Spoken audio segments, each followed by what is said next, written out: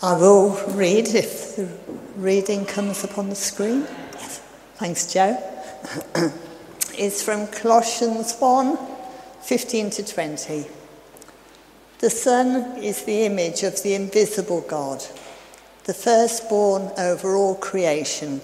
For in him all things were created, things in heaven and on earth, visible and invisible, whether thrones or powers or rulers or authorities. All things have been created through him and for him. He is before all things, and in him all things hold together. And he is the head of the body, the church. He is the beginning and the firstborn from among the dead, so that in everything he might have the supremacy. For God was pleased to have all his fullness dwell in him, and through him to reconcile to himself all things, whether things on earth or things in heaven, by making peace through his blood shed on the cross. Great, thank you, Mal. Well, good afternoon. Do you know, when I sprung that reading on Mal as she came through the door, she said, yeah, I will read that one. I agree with that one. So I'm delighted that there's at least one person in the room that agrees with that one. So that's a good start, isn't it? So today we're continuing to look at our values again. And today we're looking at hope and aspiration. And when Deb came in, she said, how are you today? And I said, I'm alive. And I said, I'm speaking on hope today, can you tell? But there we go. So I am feeling hopeful, really. I promise I am. Now, I think when we talk about hope, so often when we think about it, we think it's something that we really like, a fingers crossed thing, isn't it? It's like, I really hope that happens. I really hope for this thing. It's like a thing that we particularly want, or maybe it's even an expectation. We're expecting this thing. But I think in life we have so many hopes, don't we? And so many of us maybe hope to win the lottery. I don't even play it, but it would be nice, wouldn't it? It'd be lovely. We hope for things, and we hope for the perfect job. Maybe we hope for the perfect life partner. Maybe we hope for children or not children. Maybe we hope to pay off our houses. Oh my goodness, imagine that. That would be a miracle, wouldn't it? Maybe we just hope for enough money to last the week.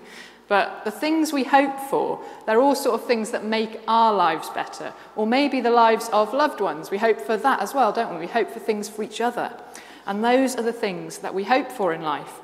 Now, when I think about what makes my life better, I cannot help but think about the little videos that pop up on my Facebook. Now, Facebook algorithms, they work well because they know what I like. And I can guarantee after this service, after talking about it, there will be even more. So I love watching the life hack videos. I think they are hilarious. They fill me with a lot of joy. I find them very, very funny. And there you go. This is a picture of a terrible life hack, I'd have thought. If you don't have any flip-flops, there you go. Just use a bottle. Absolutely. Why not? Now, I watch these on Facebook all the time because I just think they are hilarious. And I watched one the other day, and it was about packing for your holiday. Now, packing for holidays are stressful because you want to take a lot. But don't worry, this life hack had it sorted. So they'd pack the suitcase, and then there's a lot of other stuff to take. So she packed a backpack, and then what she did was she put a leg in each arm of the backpack and pulled it up around her bum, and then put some jeans over the top. Because that's totally normal. That is an absolutely normal thing to do. Of course she's going to be able to sit down. It's not going to cause any issues whatsoever. That's fine. And then she put another backpack on her front and put a jumper over that. And then sort of waddled into the airport. What is that? It's so funny. And there was another quick one. I'm not going to talk about this forever, don't worry. I could. Another quick one where she couldn't get her jeans to fit. We've all been there. But it was okay because she just kind of got into them and then got in the shower. And if you wet your jeans, don't wet your jeans, but if you do that, then they do up. Great, because now she's going to leave the house looking like she has wet herself. So brilliant, great life hacks, honestly. They fill me with such joy. I think they're so, so funny. But the purpose of them is like to find these little problems in life, and they are very, very small problems, but to give out solutions, to give us hope, actually, that this could be better. This could be better. You can pack for your holiday better. You can make those jeans fit. It's like just something to make life that little bit better, or maybe that little bit easier. And they're normally a bit odd, and they're normally very minor life problems. But it is about making life better. And I think we all relate to it because none of us have a perfect life, or I'm assuming none of us would claim to have a perfect life. I don't think my life is perfect. And I think we all think there are some things that are not quite how they should be. There are things we'd like to change, aren't there? And sometimes I think we even feel despair over situations, actually. Circumstances in our lives that happen that we don't feel we have control over, things that go on, and it's despair that we feel. But we're talking about hope. And we're not talking about the hope that I said earlier. It's like a fingers crossed thing. It's not that. So when we talk about Christian hope, we're talking about a sure and certain hope. It's a completely different thing, actually. I've got a Banksy in my lounge, not an original, and it says there is always hope. I think James and Esther have got it as well. I don't think all clergy do. I'm not sure. I haven't checked. But it says there is always hope. Because it speaks to me so deeply. Because actually, there is always hope. Because I know Jesus, so there is always hope. And actually, when we talk about this Christian hope, we're talking about something that Jesus has already done. We're saying we're already reconciled to God. How beautiful is that? Like, we are already reconciled to God. And we go on being reconciled to God, along with all of creation. That's what that reading said. It said that God is reconciling all things to himself. And that is absolutely stunning. It's truly stunning. And do you know what? This doesn't even require any action from us. This is freely offered, and it's based on the action of Jesus. It's based on actions that have already taken place. Because of Jesus, we have a sure and certain hope. And that's why in Hebrews it says that hope is the anchor for our souls. Because this is the thing that ties us in. It's hope. It's hope for the future. It's that eternal hope that we have. And we haven't done anything to have to get there. We don't have to do anything to get it. We already have that hope. And it doesn't cover up what's happened. It doesn't cover up what's happening. You know, when we experience all sorts of situations, when we live in a world that's so difficult at times, it doesn't cover any of that up, but it actually gives a promise of something better to come. It promises something better. It's not just the fingers crossed, we're hoping. This is a promise of better to come.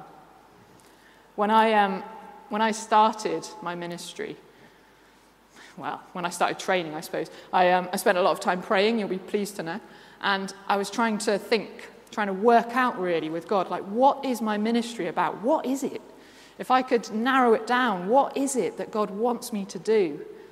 And the only phrase that kept popping into my head over and over and over again was breathe hope. And that's all I felt that God was saying to me. My ministry is about breathing hope into all situations. And I thought, okay, that's all I got for 2 years. And I thought, do you know what? I think God's telling me to breathe hope. And then COVID came along and I thought, I can't talk about breathing hope because it's not popular to breathe on people in that time. But that is genuinely what I feel that God said to me, breathe hope. And actually this hope that we have, it gives hope in all situations. It's not like just we're going to heaven eventually. But this is a hope that we have in every single day because our eternal life with God has already started. That reconciling to God has already started. And so because of that, we have hope in everything. We have hope in all situations. It's all encompassing. Do you know, there is hope for ourselves, for our individual needs, our individual desires. There's hope for our friends. There's hope for our family. There's hope for all situations that we're in. Even when we feel like, how could there be? There still is. We have hope for the big picture, but we have hope for the small, small details as well. And that's incredible. So whatever your life looks like right now, whatever rubbish is happening, or maybe you're anticipating is going to happen, we have a sure and certain hope. I went to see my nan yesterday. My nan is 87 now. She's got a lot of faith. She's always been a faithful woman of God. She's a strong Pentecostal woman. And she's incredible. She genuinely is. But she's 87, so she's kind of failing physically now. She's not as mobile as she was, and she's struggling with that concept. And I said, I'm talking on hope and aspiration tomorrow, Nan. And she said, well, I'm not going to inspire you much today, I'm afraid. She said, it's more like hope and exasperation here. She's still very funny. Bless her, because I thought, that's still inspiring, Nan, because you've still got hope. Like, she's still got hope. She's so frustrated and annoyed with things, but she's still got hope. And I think I'm a kind of optimist as well. I very much take after her. I'm an eternal optimist in all things. I really always think everything's going to be fine. But actually, that's because of the faith I have. It's because of the hope in Jesus that I have. And I think once we start to grasp that hope, that naturally leads to aspiration. Now, I think some speakers, if they were talking about aspiration, they'd be calling on the names of some wonderful saints. James would probably be bringing up a saint right now. It would be very holy. But here I am with Wallace. And, I just think, he aspired, didn't he? He was just a simple guy who liked cheese, but he made a rocket and went to the moon. So there you go. That's the level we're at today. It's not a true story. It's not a true story. It's still very good. Don't be ridiculous. Of course it's true. But actually, I think that hope, it sees us all as reconciled to God. And if we're no longer bound by sin or by despair, by situations, if we've got hope, then suddenly we can do anything. Suddenly we can do anything because we've got God with us and inviting us into full life. And, Philippians 4:13, it says, I can do all things through Christ who strengthens me. And that's what we're saying. We're saying if we've got that hope, I can do anything. If God's on my side, then what on earth could beat me? Wow, we can do all things. And if we believe that we're all made in the image of God, which I definitely do, if we believe that, then actually we can do so much more, can't we? Because God is with us. When we did Experience Days a couple of weeks ago, we had 360 children in the church over the 5 days. And they were learning about Dudley. It was called Experience Dudley. They had activities for that. But the sneaky agenda, we're sneaky, aren't we? The sneaky agenda, almost, if you like, was to give aspiration to these children that were coming in. We were getting them to dream big dreams, to dream what Dudley could be like. Because we know it's a bit run down. It's not as wonderful as it has been. But we're getting them to dream about the future, to think what it could be, to aspire, to dream what they could be, to dream what they could contribute. And actually, that was a wonderful thing. And we just think that every person, when they kind of grasp this hope, when they grasp that God has made them and that God is with them, they can achieve so much more than they ever knew possible. And I think every person in this room can achieve more than they ever knew was truly possible. I've got a sign by my front door that says, "Be the change you wish to see in the world." Good, isn't it? By my front door, makes me sound good. But it's genuinely what I think. Be the change you wish to see in the world. And I think we can all change our small corners of the world. So my challenge really to you today is to ponder, what is it that you could do in your small little corner of the world? What is it that you could do if God is really with you? If God is calling you, which he is, what is it that you could aspire to be? How could you change the world for good? Maybe that's something you've always wanted to do but thought you wouldn't be able to. But this week I'd encourage you actually to dream dreams again, to aspire to be more, because God says you can be. Because even if your dreams are huge and feel insane, you can't outdream God. So don't worry about it. Dream massive dreams and talk to God about it, and you just never know. I think if we aspire together, we can change the world that we're in. So let's pray. God, we thank you so much for your hope. We thank you that you are truly with us. God, we thank you that your hope is sure and certain, that it is a promise. And we thank you that you are reconciling all things to yourself. Jesus, we pray today that you would help us to aspire to be more. And we thank you that you are with us in that you go before us and you make a way. And we pray that you would just inspire us with visions for the future, with visions for what could be, that we might go out and share your love with the world around us. Amen.